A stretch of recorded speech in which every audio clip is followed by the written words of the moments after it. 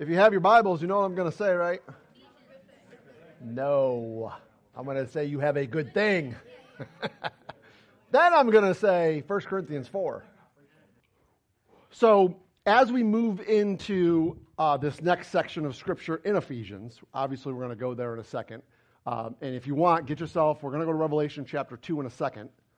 I want you to understand the importance of why this portion of Scripture in Ephesians is important to understand. And I want to show you via Scripture why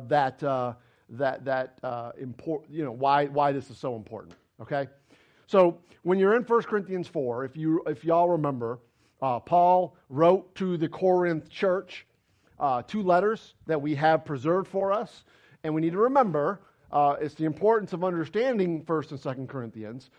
Most of what's going on in those 2 books is Paul correcting the Corinthians for what they are doing wrong, not praising them for what they're doing right. If you look at the book and you start reading what they're actually saying, you'll pick up on that. It's crazy to me how most people don't pick up on that, but regardless, it is the reality of what's going on in those books. In chapter number 4, hey, listen, y'all do what you want with this, okay? But it is preserved in our Bible. The Holy Spirit did tell Paul to write this, and what he said is, let a man, verse number 1, so account of us as the ministers of Christ and stewards of the mysteries of God. Moreover, it is, what? What does that say right there? I want everybody. What does that say right there? If you're a Christian, you are a steward over the mysteries of God, and it is required of a steward to be found faithful. This isn't a, if I get around to it. No. You want to understand what your accounting is going to be at the judgment seat of Christ? Here's a good place to start. There's some other places we can go for sure, but here's a good place to start. And at Bill and Pam's house, we've been going through these mysteries. And let me just, this isn't the basis of what I'm talking about today per se, outside of one of the mysteries is being talked about in this Ephesians 2 passage at the end of the passage. Okay? But what I want you to understand is the bigger scope, you better know what the mysteries are. I'd make that a priority if you don't. If it's appointed unto man once to die, and after this the judgment. Okay? So whether you like it, whether I like it, that is what the Scripture says. Does it not say that? Yeah. I mean, let's look at it. Let a man account. There's an accounting of us as the ministers of Christ and stewards of the mysteries of God. There are 7 kingdom of God mysteries. You need to make sure you understand them. Now let me explain to you why you do. Because if you understand those 7 mysteries, if you fully can grasp what they are saying, I promise you, you will pretty much know 90% of what the church is and what the church is not. You'll be able to know when something's right, and you'll be able to know when something's wrong. So do you see why God put a premium on making sure we know them? Because if you know them, you're going to be in a good place. You're going to understand some things. Okay? So with that being said, now I want you to turn to Revelation. What is it, Chris? 2 what? 2:9. I already got 2:9. It's the other one. 3:9. Thank you. That was easy. I should have known that. And there it is right there. One of the mysteries, don't turn there with me, but I'm going to go there, is Romans chapter 11. Okay? And now let me read to you what it says, and I'll give you the verses if you want to write it down so you can go to it later if you want to. Okay? But God is inspiring Paul to write about the state of the Jew during the church period. The first thing you have to make sure you understand is if God is inspiring Paul to write about the state of the Jew, it must be because he's not done with the Jew. If he was done with the Jew, he'd have no reason to write that. 9, 10, and 11 in Romans are really worthless at that point. What's the point? If the Jew has been replaced by Israel, if Israel has been replaced by the church, there's no reason for chapter 9, 10, and 11. We don't need it. It doesn't make any sense to even put it there. Just let's pull it out of the Bible and pretend like it's not there. And let's stop teaching it wrong, because I've heard so many people teach it wrong. If we're going to teach it, if we're going to look at the heart of it, we need to understand it. Why? Why? Because what did I just say? It's one of the 7 mysteries. So if you get the mystery wrong and we are stewards over it, do you think God's not going? You think God's just going to sit up there and go, "Oh, don't worry about it. I know you were a steward over this. I know it was required for you to be so, but you got it wrong. It's all good, man. We're good." Do you think God's going to do that? Do you think God's going to do that? We have a very, very warped idea of God. What we don't understand about God, really, I believe, one of the biggest failures we have in the church today in our understanding about God is we think that God is wishy-washy. We think God's just going to accept us right where we're at. We don't realize that God is holy. We don't realize that God is pure. We don't realize that God never changes. He's the same yesterday, today, and forever. And whatever He put His hand on back then, He's putting His hand on right now too. And I will say this, the other thing we don't understand is God's serious about what He says. He means what He says, and He is going to do what He says. I mean, why we've lost that in the church today is beyond me and beyond my knowledge to understand, outside of the fact we've let the devil do exactly what the devil does. And it's the truth, okay? No disrespect to anybody in this room, but please ask yourself this question. Before you ever even stepped into the doors of this church, did you know what those 7 mysteries were? Did you even know there were 7 to even know? And if you did, praise the Lord. I'm glad you did, but I think most of you are going to go, nope, had no idea. Yet, it's right there in Scripture for us to read. Like, dang, come on, man. Right? Okay. So with that being said, in Revelation chapter number 11, it says this in starting in verse number 25. And so if you want to write this down, you can go back and look at it later. It says, "For I would not, brethren, that you should be ignorant of this mystery." So Paul's telling them, hey, don't be ignorant of this mystery. And by the way, he does that with just about all of them. He says, don't be ignorant of them. Why? Why? Lest you should be wise in your own conceits. Do you understand what he's saying? Unless you think you just know it all. And it's all about you. That's what he's saying. And he says, listen, blindness in part is happened to Israel. Big word. Until. That means there is a definitive endpoint to when the blindness that has happened to Israel is going to end. Until what? Until the times of the Gentiles, or the fullness of the Gentiles, be come in. That's why you need to know what the other mystery, another one of the mysteries is, the rapture of the church. You'll understand exactly what he's talking about right now. There is going to come a time when the Gentile church is going to come to its completion, and the Lord Jesus Christ is going to come in the air, and he's going to take his church out of here. And when he does, the times of the Gentiles will have come in. And God will turn his attention back on Israel. So obviously, what I'm trying to tell you is, God's not done with Israel. Now, I know I know you've heard me harp on that over and over and over and over and over and over again. And I know you've heard me say that 10 times over. But I want you to understand the reality of the importance of making sure not only that you understand it, but that you could tell somebody else. And I'm going to show you why that's important here in a second. But just to go on, it says, and so shall all Israel be saved. As it is written, there shall come out of Zion the deliverer, and shall turn away ungodliness from Jacob. This is my covenant unto them when I shall take away their sins. God is not done with Israel.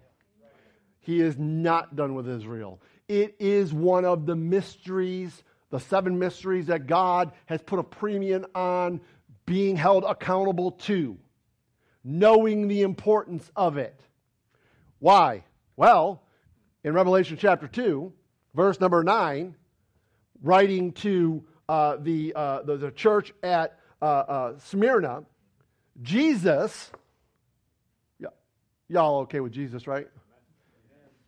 I mean, if Jesus tells us to do something like, hey, or if he says something, we're going to say, hey, that's probably good right there. We probably should pay attention to that. What do y'all think?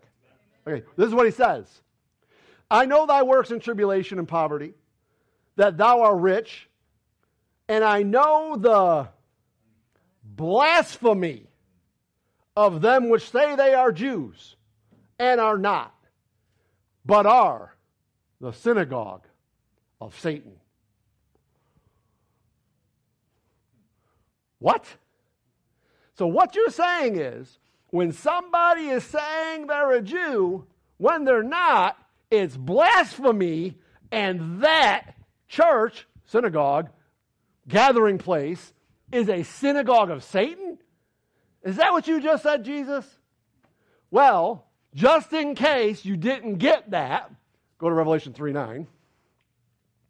Behold, I will make of them the synagogue of Satan, which say they are Jews and are not, but do lie. Okay, so just to make sure, Jesus, what you're saying, because you didn't just say it once now, you done said it twice. Those that say they are Jews and are not are the synagogue of Satan. Wow.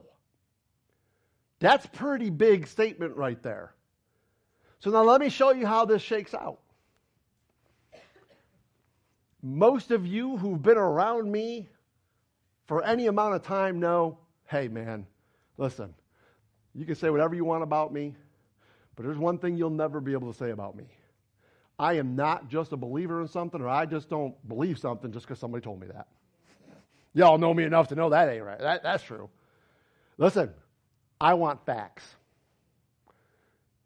I want facts. Why? Because facts are a stubborn thing. You can't argue something that's a fact. Now, it better be proven that it is actually a fact. But once you get to the place where you realize it's a fact, well, you can't argue it. All right, so let's talk about that. Many times I've stood right here at this pulpit, or the other 9 places we've been, and I've said, 95% of churches this morning that are preaching are replacement theologians. And then I've heard people go, come on, dude, you can't say that. What makes you think, what do you think? One Baptist church is the only right church? What? Don't hear what I am not saying. I did not say that One Baptist church is the only right church. I did not say that. What I said, which is the facts, is that 95% of churches that are preaching this morning are replacement theologians. That's what I said. Well, you couldn't prove that if you tried. Oh, yes, I could. Oh, yes, I could. You ready? You want me to prove it? Here we go. Ready? First of all, if a church comes from the Roman Catholic system, they are replacement theologians. End of story. They believe they are the one true church. They believe they are. That's the whole reason for the Crusades. They thought Jerusalem was theirs. Why? Because they replaced the Jew. Did you ever read The City of Gold by, The City of God, by Augustine? Did you ever read that? If you haven't, go read it. Get it. It is replacement theology at its core. It's the very definition of covenant theology, replacement theology. They believe without a doubt, emphatically, that the church has replaced Israel to the point that the Pope is Christ's representative here on earth. I mean, if you don't get that, come on, man. We could go on and on and on, and I could prove to you it's a fact. That is what they believe. There's no doubt about it. The Roman Catholic Church has tried to kill Jews for the last 2,000 years. What do you really honestly think was behind Hitler? Go look at the facts. The Roman Catholic Church funneled money to Hitler to do what they failed to do, wipe out the Jews. That's a fact. Can't argue it. You say, well, yeah, I can. No, you can't, because in Mein Kampf, Hitler's book, he actually says it. So what are you arguing? It's a fact. All right. Well, what does that prove? Well, okay. Let's talk about Roman Catholicism and the Roman Catholic Church for a second. In 1590, I could be wrong on the date, somewhere around there was this thing that everybody's all like, oh, this was the greatest thing that ever happened in the church. It was so awesome. You want to know what they call that? The Protestant Reformation. Now, let me tell you what happened in the Protestant Reformation, okay? You had a bunch of Roman Catholic priests who got a hold of the Bible and said, wait a minute. What the church is teaching ain't what this book says. Something's off here. We had this old Latin translation of the Bible. Now that we got our hands on this new thing here, and that came from Wycliffe, something's not adding up. This don't seem right. And so what did they do? Guys like Martin and Calvin and Zwingli, what'd they do? They reformed the church, or they attempted to. Of course, that didn't go over well. They got removed, and then they started their own churches. So, here we go. Ready? Luther, Presbyterian,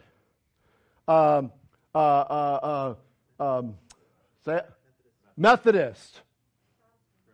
Who? Well, Protestant is all what this is all under. What's the Reformed Church? Calvinism. Okay. Reform. What's the word I'm looking for here? The Church of Christ. What do you call that? Huh? Assembly of God. All that falls under it. But charismatic. Thank you. Charismatic churches, Reformed churches, Lutheran churches, Presbyterian churches, Anglican churches, Lutheran churches. The list goes on and on. Listen to me, please. They are all Roman Catholic at the core. Yeah. No, they're not. They left their... Oh, yeah? Then why are they still sprinkling babies? Why are they still holding Roman Catholic stuff in their churches? Did you ever listen to those guys? Man, they will quote John Calvin and Luther and all those guys like it's all Roman Catholic. Call it what you want. I don't care, but the facts are the facts. They are still teaching replacement theology. So let me ask you this now. I just said it. So how many churches in Jacksonville? Let's say there are 1,000 churches in Jacksonville. Let's just get a nice round number there, make it easy. Let's say there's 1,000 churches in Jacksonville. How many churches in Jacksonville do you think fall under that category? Do you think I'm being fair if I say 80%? I think I'm low. I think it would be more than that if we actually... Well, wait a minute. What about all the churches that don't put a denomination on their name? I don't care if you put a denomination on your name or you don't. You come from something. You're teaching something. Let me look at your website for 5 minutes and I'll go, oh, that's Lutheran. Well, we're non-denominational. You can call yourself non-denominational all you want. I'm telling you, you're teaching Lutheran doctrine. That's Lutheran. Or that's the big one. Most non-denominational churches, Most of them, let me tell you why we got to that place of non-denominationalism, and people is because people knew that people were starting to question the whole holiness churches and all these gifts and spirit, and so they didn't want to put that on their name anymore, so now they try to hide it. It's sad. Regardless of the point, they are teaching replacement theology. Okay? Everybody with me? Okay.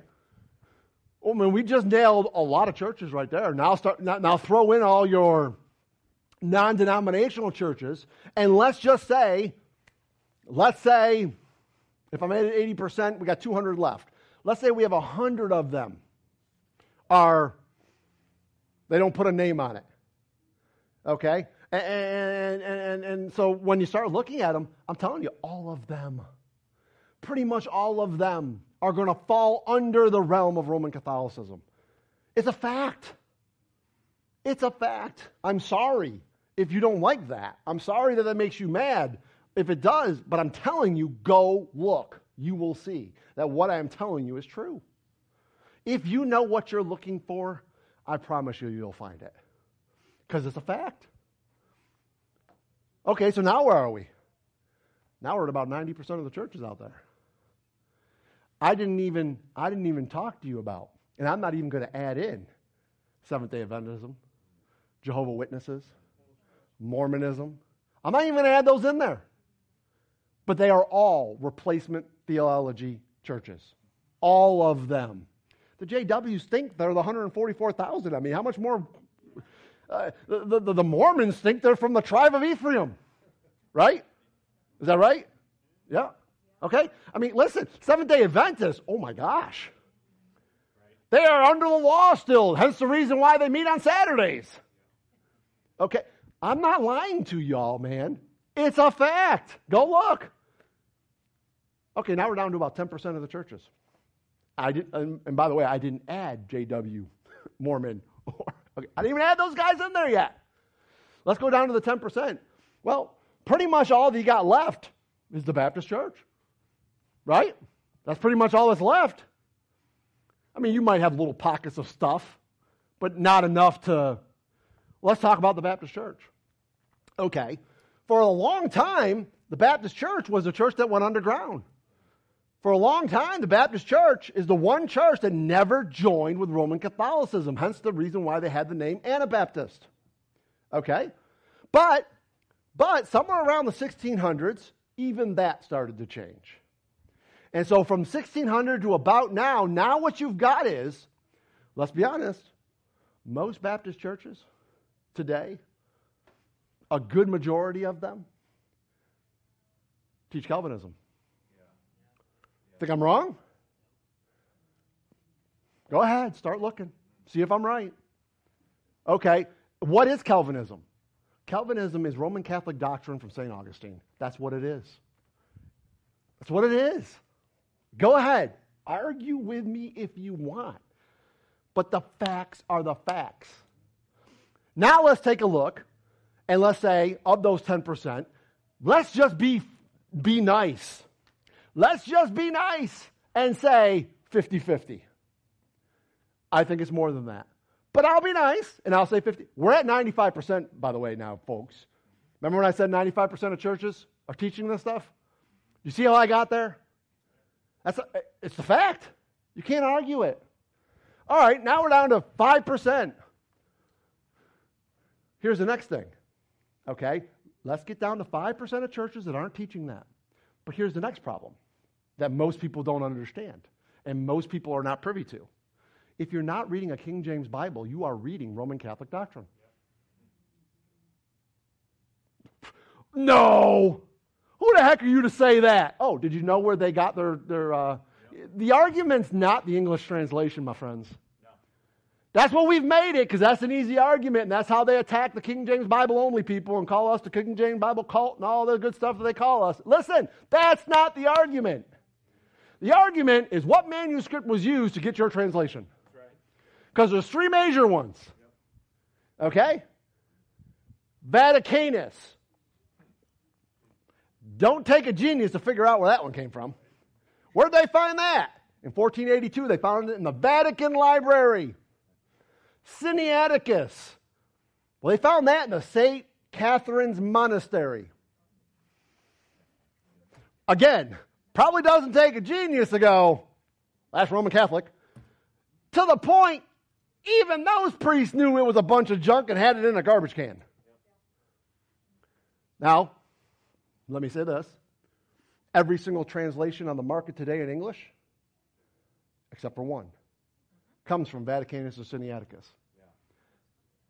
Listen, you can get mad at me all you want. That's the fact. All right, so now let's go back to our Baptist churches that I said 50-50. The 50% that are not teaching Calvinism, how many of those churches are King James only churches? You see, I say 95%. I think the reality is we're probably looking somewhere around 99%. We don't have a lot of King James only churches in Jacksonville that do not teach replacement theology. We don't. Listen, that is not saying we're the only good church. I didn't say that. What I said is, but that's a fact. 95% of churches teach replacement theology, and of the other 5%, how many of them really are only King James only? And you go, well, I just don't understand why you're saying all this. Why are you... If that's the facts, and you do your own work, you go figure it out on your own. I did it. Okay? And I'm telling you, those are the facts. What does Jesus say not once but twice? Those that say they are Jews and are not are the synagogue of Satan. You do what you want with that information. You take that wherever you want to take it, and you follow that trail any way you want to follow it. I just don't feel like there's any way to get to the end of that trail and go, okay, yeah, you know, when Paul wrote to Timothy, over there in 2 Timothy, in the last days, perilous times are going to come. Where? In the church. Many are going to be lovers of their own selves. They're going to have a form of godliness, but denying the power thereof. And you start looking at what these churches are teaching, that's exactly what they're doing. And can I just tell you, don't get mad at me. That's the synagogue of Satan. Why are you saying that? Because that's exactly what Jesus said. What do you want me to tell you? Now do you understand the magnification of why understanding this mystery is so important? Well, I just don't know, Pastor. I just can't buy that. Well, fine. Don't buy it. Listen, here's the good thing. I'm not your judge. I'm not going to judge you. Okay? You want to go to another church? Feel free to do so. I just hope the other church you're going to is not part of the 99% and that you're finding the 1%. I'm not saying they aren't out there. I'm not saying they aren't out there in Jacksonville. You just better know enough to know that you're a steward over something, and you better make sure you understand what all that means. Because I will tell you this. As Jesus says it's required, via Paul, as he said it's required, I will just say this, then there's going to be an accounting to it. And I promise you on the day, Hebrews 9:27, on the day where it says, and it's appointed on a man wants to die, and after this, I promise you on that day, you aren't going to go, but Jesus, I didn't know. Like, man, but that church I was going to, man, it was so great. The music was awesome. The pastor made me feel good. Like, I was laughing. I was joking. I mean, man, my kids, man, that's what I was looking for. I thought that was okay. I mean, isn't that what this is all about? Yeah, it's all about you. You're right, Jesus is going to say to you. Yeah, exactly. You're right. Everything I did on that cross was all for you. Why don't you come on into the kingdom, man? Let's go. Is that how we all think this is going to shake out? Let me tell you something. No disrespect, but you go to those other 99% of churches, and that is how you think this is going to shake out, because that's what they're telling you. But it ain't right. It ain't right. Don't get mad at me for having enough guts to stand up here and put it on recording to say, that's not right. That's not biblical. It isn't right. It's the synagogue of Satan. Pastor, how can you say that? I didn't. Jesus did. Not once, but twice. Twice. And I didn't even get to the Laodicean church. The third thing he says is, hot or cold, you make me sick, I'm going to spew you out of my mouth. I didn't even get there. Pastor, why are you so hard on us all the time? Why are you preaching the way you do? Why do you do? I don't get it, man. You know, sometimes you just need to take a step back, man. And you know, man, you really ream us, man. Oh, yeah. I listen, and no disrespect, I even heard some of you joking about it that morning on Pastor Appreciation. And I laughed right along with you, but I want you to understand something. It's not a laughing matter for real. That's true. It's a serious thing. It's a very serious thing. And as long as we have the mentality that our relationship with Christ is like that,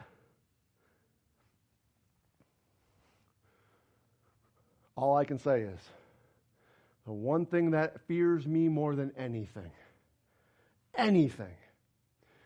is that when we go to that judgment seat, and I'm standing behind you, and you can look around to me and say, Pastor, why didn't you tell me? That scares me more than anything outside of you not even actually being there. Because many are going to say to me in that day, Lord, Lord. That is the utmost fear. But if we get past that, and we're all there, and I'm standing behind you, man, and the Lord says, whatever he says, and you look back at me and go, Pastor, why didn't you tell me that? That's kind of a big deal. What? No. We did tell you. You just didn't want to hear it because you were too busy doing what you wanted to do. Don't get mad at me for that. I told you this was important. I told you that this is what's going to happen. But you wanted to hear what you wanted to hear. You took my words out of context. You made me say things that I didn't actually say. You got upset at me for saying what I said. But yeah. But what I said is right, isn't it? Why? Because I said it? No, I'm just telling you what this book says. Do what you want with it. This thing of replacement theology, it's not a small thing. Why do you keep harping on it? Because it's not a small thing. Well, we got it. No, it's not a small thing. Do you know all the ins and outs of what replacement theology is? If you do, good for you, praise the Lord. But I don't even know at this point, I know them all. And I've studied it over and over. If you know more than I do, hey, listen, man. Who wants it? Get up there, man, and preach it. Let's go. I'll listen to you. I got no problem. I want to hear. I want to learn it. Because Jesus said it's a synagogue of Satan. So if it's a synagogue of Satan, that's going to perk my ears, man. I need to make sure I get this. This is no joke. You going to sleep, eh? You look a little, or are you just upset? Amy's looking at me like,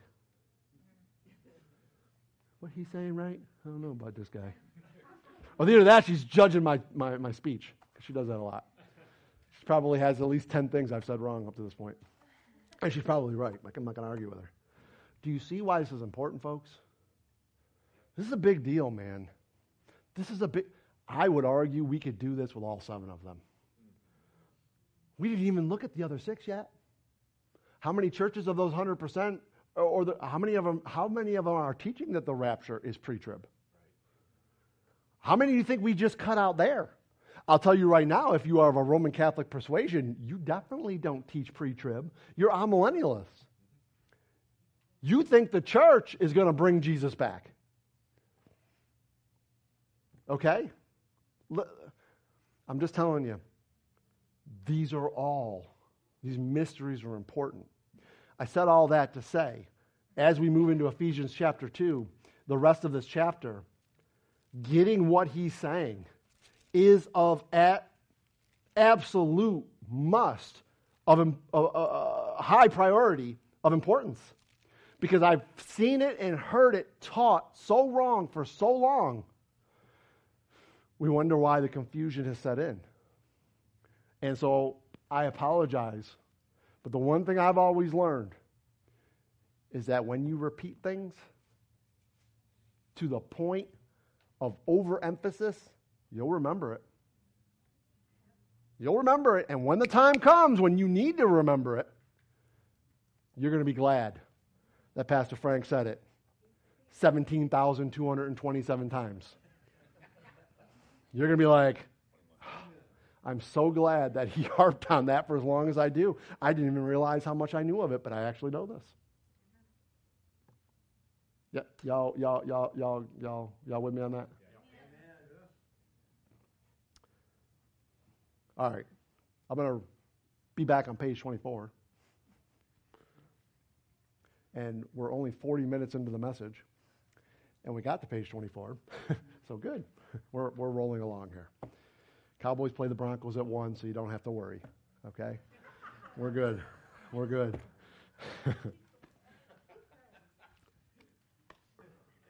Okay, pumpkin over there. No, I'm talking to the person next to you that's not wearing the orange shirt. That looks like a pumpkin. All right. So, why, and I know that I already filled out some of these. I just want to reemphasize now that I went through all that with you. I want to reemphasize this. Why is the blood of Christ so important? Why is it so important? Why do we need to put a premium on understanding the blood that he spilt on Calvary? It has a 2-point emphasis. This is why you cannot take the blood out of the message. If you take the blood out of the message, you are going to lose the whole purpose of what Jesus did on the cross. Right. And by the way, the emphasis is on 2 different people group. The blood of Christ on that cross did something for the Jew, and the blood of Christ on that cross did something for the Gentile. And we need to understand that. We need to understand the ramifications of it. Because understanding the ramifications of it is going to help us understand this mystery. Okay? Everybody with me now? Was that good? Is everybody on board with all that now? Are we good? All right. Number 1, it testified of Israel's stumble and fall. Remember when Pilate brought Jesus before the crowd that was crying, "Crucify him! Crucify him!" You remember that? You remember that over there in Matthew 27? You remember when Pilate said, "You want me to crucify your king? He's not our king. Caesar's our king." Oh, I wonder if God was okay with that. I wonder if God was looking down going, "Oh yeah, that's good stuff right there. Yeah. Not only are they going to kill my son right now, they just said Caesar's their king. Yeah." No. And what did they say? His blood be on us and our children. And let me tell you something. God will give you what you want. You want his blood to be on you and your children? Okay. Here we are 2,000 years later, and his blood is still. But God's going to change his mind. No. God ain't changing his mind. To the point that for over 2,000 years, Israel's been cursed by that. Or just about 2,000 years. We're getting close, right? Curses. Will God change his mind? Again, no. I'd be willing to bet you, if God didn't already have it in his book, that he was going to save all of Israel, Old Testament, he'd let them be cursed for the rest of all of eternity. Is he going to do it because he loves Israel and Israel's so great? Nope. He's going to save them because he said he would. Yep. And he's going to do what he said he's going to do. And I promise you that every single thing he said he was going to do to Israel, he's going to do to us too. If it's in his book, it's going to happen. Are you just at a place in your life where you actually realize that? Do you actually get, we talked about it last night in our Bible study. Listen, we have to get to the place where we realize that the Lord is a righteous, holy judge. He's not your homeboy. He's not your dude. That's not Jesus. If you think it is, you've got a very wrong idea of who he is. There's a reason why the Bible in many, many places says, the beginning of knowledge is the fear of the Lord. Oh, I got to fear him? No, but you need to have a healthy reverence for him. You need to understand who he is. You need to make sure you understand, just as Isaiah understood, woe is me, my lips are undone, I am unclean. Just as the very apostle who put his head on the very heartbeat of God. Talking about John. The only one that was at the foot of the cross with him. That guy right there. He was the one that Jesus loved. He didn't love the rest of them? No, of course he loved the rest of them, but there was something special about John. His bond with John went deeper. John wasn't just the inner three. John had made it to the Holy of Holies with Jesus. But you want to know what John did? When he was taken and he was standing in front of Jesus, Jesus had his back to him. And Jesus turned around, and you know what John did? This is what most people think John did. That's not what he did.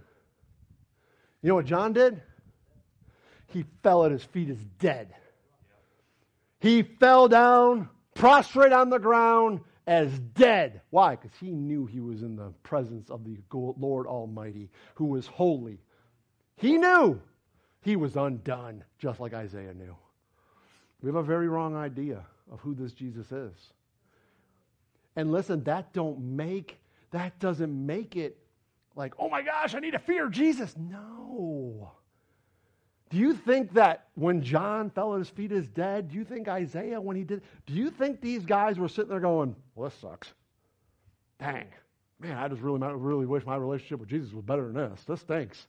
I mean, no. They got it. It all came together at that moment. And they got it. It wasn't we talked about this last night, right? We talked about, listen, it wasn't that they got to the place of they didn't understand what joy was. I think they truly understand what joy really was at that point. I'm in the presence of the Lord. This is great. Look how holy he is. On my feet is dead. On my feet is dead. There ain't nothing wrong with that, folks. Don't let that scare you. That's a good thing. And just because we live in this lifetime and we don't understand it in the here and now, doesn't mean we're not going to understand it then. And when we understand it then, it will all make sense. And I promise you, we'll be okay with it. We aren't going to look back on this life and go, wow, man, I really thought this was going to be different. This just didn't work out the way I thought. No, I promise you, you couldn't even think what it's going to be like. And I promise you it's going to be way better than I could ever preach it. Why? Well, because God doesn't really talk a whole lot about it. That's why. All I know is it's going to be good. Real good. I promise you that. Why the blood? It testified Israel's fall. Number 2, it purchases propitiation, redeems, justifies, and makes peace. To Israel, his blood gave him, Jesus, the right to sit on the throne of David. We're talking about his physical blood. It gave him the right to sit on the throne of David. And what did they do? They rejected it. To us, it gives us the right to sit with him in heavenly places if we believe in it. Do you see what the blood does? It curses Israel And it gives us a gift beyond anything we could ever have obtained on our own. But I want to make sure you understand something. But what the blood did not do is replace Israel with the church. That's something it did not do. Well, how do you know that? Well, let's start here. Because Jesus is going to sit on that throne one day. He is going to sit on the throne of David. And he is going to sit on the throne of David as the king over Israel. Because he's not done with Israel. Why? Because something Israel did that was good? No.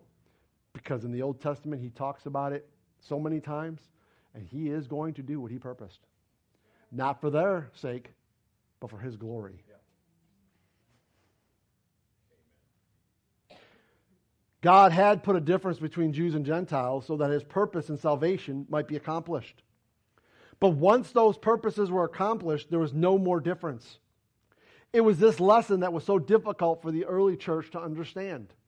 For centuries, the Jews had been different from the Gentiles in religion, dress, diet, and laws. Until Peter was sent to the Gentiles, Acts chapter number 10, the church had no outside problems to deal with other than those who rejected them. But with the salvation of the Gentiles in the same terms as the Jews, questions began to develop. Must a Gentile become a Jew? Or must a Gentile become a Jew to become a Christian? Their conclusion was, no, Jews and Gentiles are saved the same way, by faith in Christ. By the way, this is the whole reason why the book of Galatians was written. So if you don't get that, he's explaining to us, Paul is, the difference, what the purpose of the law was, and what the point of the law was. The enmity was gone. The cause of that enmity was the law, because the law had made a definitive distinction between Jew and Gentile. The dietary laws reminded the Jew that God had put a difference between the clean and unclean. But the Gentiles did not obey these laws. Therefore, they were unclean. Ezekiel the prophet reminded the priests that their task was to teach the Jews the difference between the holy and the profane. The divine ordinances given by God to Israel had stood as a wall between the Jews and all the other nations. In order for Jews and Gentiles to be reconciled, this wall had to be taken down. And guess what? When Jesus died on the cross, the veil was torn. The wall had been taken down. The cost of destroying the enmity, don't miss this, was the blood of Christ.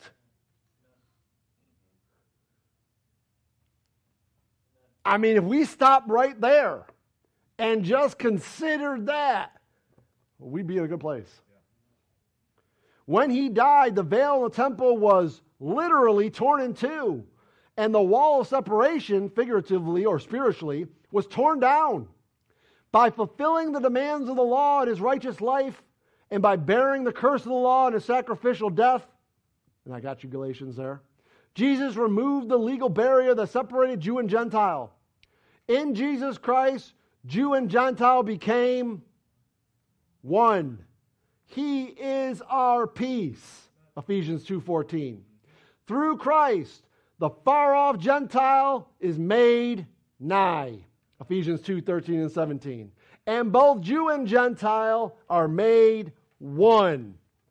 The consequences of Christ's work are then the destroying of the enmity by the abolishing of the law and creating a new man.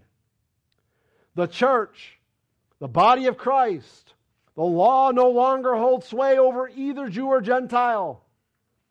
Since in Christ believers are not under the law, but under grace. The righteousness of the law, revealing God's holiness, is still God's standard. Amen?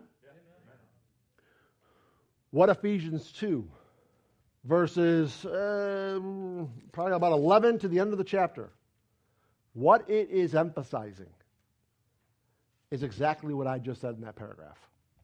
Leading to the absolute most important thing that you get out of this chapter. And what's my second point up there? New. What is it not? Replaced. The Gentile did not replace the Jew. The Jew and the Gentile became a new thing. I mean, at the end of the day, when it's all said and done, if you just read that chapter like that, you would go, yeah, that's exactly what it says, because that's exactly what it says. We are a replaced creature in Christ. Is that what it says in 2 Corinthians 5:17? No, we are a new creature. What was formed when God took the Jew and God took the Gentile and put them together in one body, what was formed was a new thing. The church didn't replace. Well, replacement is that's not new. You're just replacing. No. You say, why do you keep saying this? Because I want you to understand it. It's what replacement theology teaches. It's trying to steal covenants, promises, whatever that was made to the Jew and give it to the church. Let me give you an example, a big one right here. Ready? Do you understand what the spiritual gifts that the Pentecostal churches are teaching? Do you actually understand it? It's trying to steal promises that were given to the Jew because at the end of the day, we want these physical things. We are not a physical being. God promised absolutely nothing to us physically. Let me repeat that just in case you didn't hear that in the back. I'm talking to you, CJ. Listen, God promised nothing to us. God promised nothing to us physically. He did not promise us money. He did not promise us riches. He did not promise us anything. Y'all got that? God made absolutely zero. Okay, just in case Pam didn't get this. I'm going down the order here. God promised absolutely zero covenants with the church. We have no covenants. They were made with Israel. So, if you try to take the land, if you try to steal the gifts that were given to Israel, if you try to steal the promises that were given to Israel, if you try to make any of those assumptions, if you try to throw any of those things into the pot, you are the synagogue of Satan. Pastor, why would you say that? That's rude. I didn't say it. Jesus did.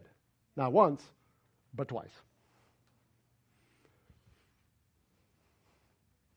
If you got a problem with it, talk with him when you get there.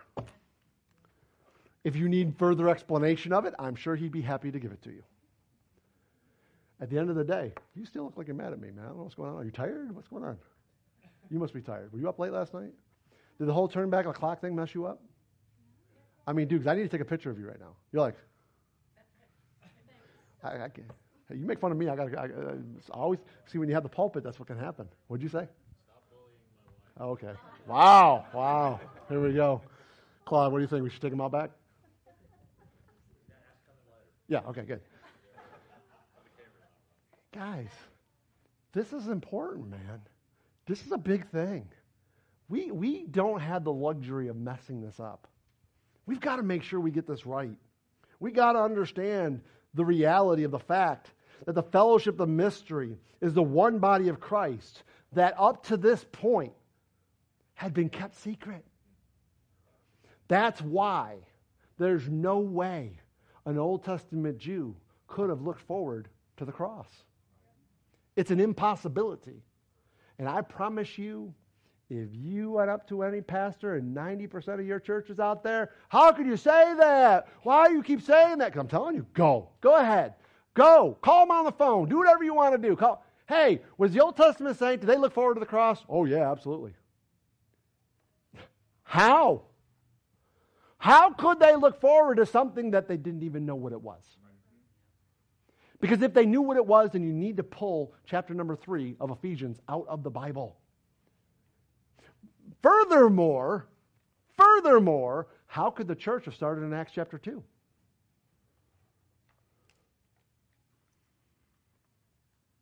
Who's the one that got the mystery revealed to him?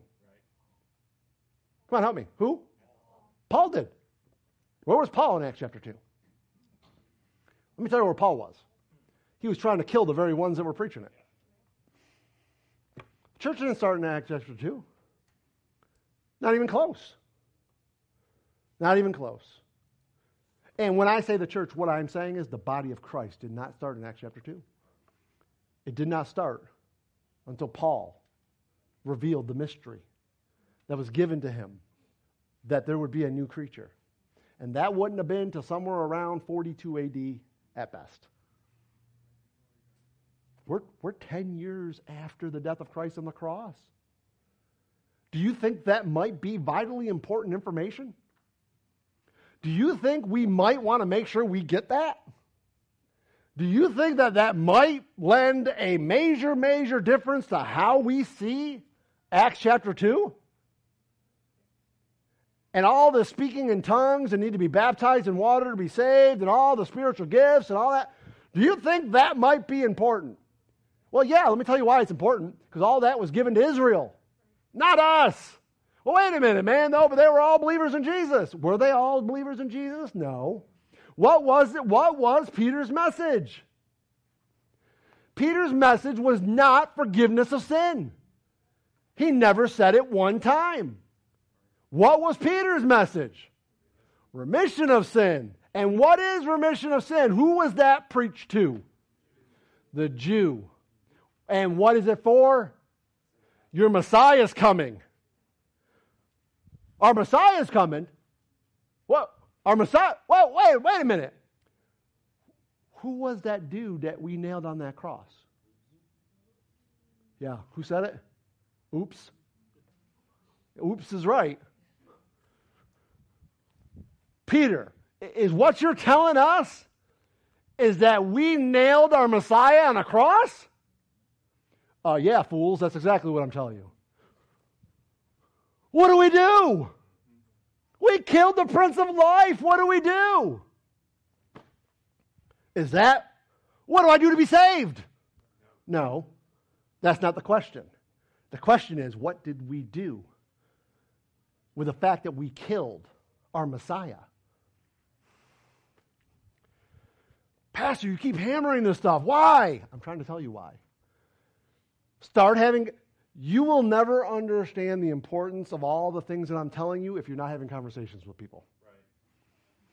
Right. You'll just sit back and go, I don't know why you keep harping on this stuff. Who cares? I got it. Good. Start having conversations with people and then watch what happens. Then you'll start to go, man, that crazy, stupid pastor, he's freaking guy's right.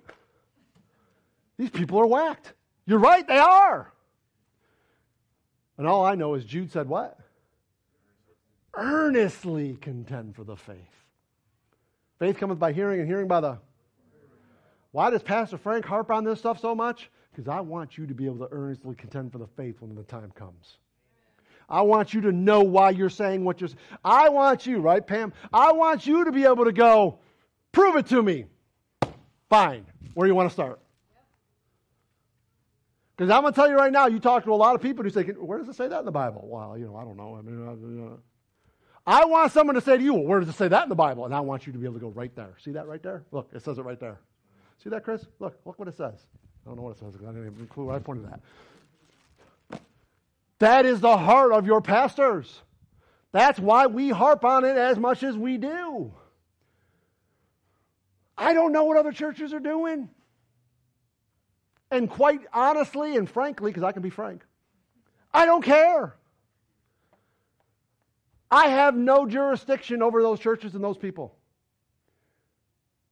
I'm the pastor. Robert is the pastor. You. And I'm going to make sure, by the grace of God, that we are pastoring you right. We are pastoring you according to 1 Timothy, 2 Timothy, and Titus. The way we're supposed to. And yes, that's going to have to be. You want to know the problem with us, man? Listen, forget about all you folks. I'm just looking at me right now, okay? You want to know the problem with all of us is? We're hard-headed. No disrespect, but we're idiots. Our flesh is just way too strong. We want what the flesh wants. And when things don't jive the way we want it, We don't like it. Please understand. It's not about what you like. It never was, and it never will be. Well, that stinks. I don't know. Maybe it does in the here and now. But I promise you, you get yourself right where it's not going to stink. I'd rather it stink, even if that's what it does. Let's just pretend for a second, because I would argue that it isn't. But even if it did, I'd rather that for the next 40 years of my life than all eternity.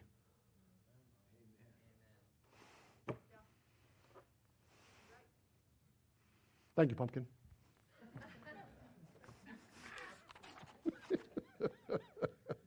I wasn't calling her pumpkin, my wife.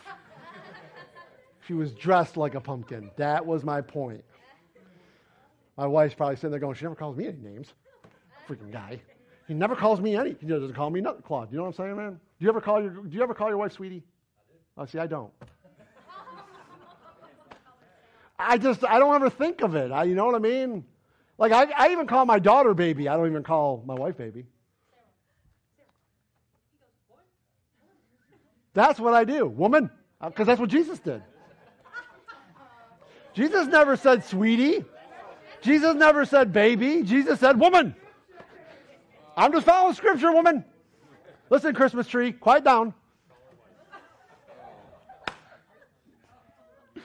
Ron, am I being amusing today?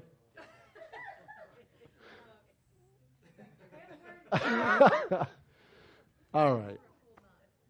What'd you say? Well, yeah, put the two of them together. That'd be good. We'll have our little Christmas tree.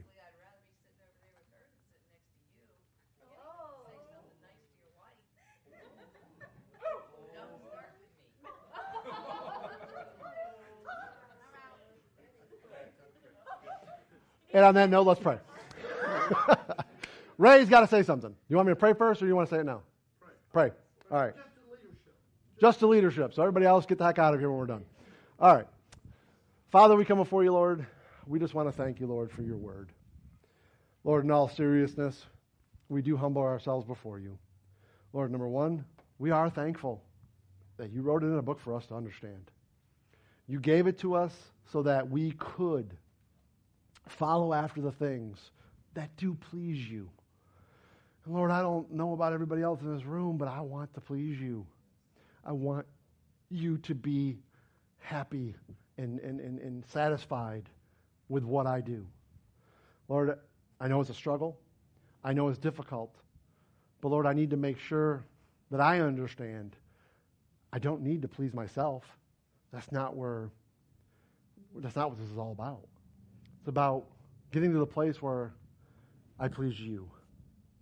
And so, Lord, I pray that we'd be a church that'd be about that. Be about pleasing you, as we talked about in Bible study last night. If we could only really truly understand that, when we truly find the place and we get to the place of understanding that this is about pleasing you, Lord, I do believe we will find what real joy is all about. Lord, so I pray that we would be a church that would do that. I pray that we would be a people that would do that. I pray that we would be an individual that would do that. May we learn what you had to say in your word so that we can understand what it is, so that we can understand not only for ourselves, but we can tell others also. We are living in a day where there's many, many, many bad things going on. Not in our society by itself, in our churches. Lord, we don't want to be cynical. We don't want to be mad or whatever it is. But Lord, I do know, just as King David said on many occasions, you have called us to hate every false way. And so, Lord, help us to do exactly that. Hate every false way. Hate sin. Recognize what it is. And know that you are not okay with any of it. You never were. You never will be. And you certainly aren't now. Thank you, Lord, for this church. Thank you for giving us as a body the passion to love your word. But Lord, I do pray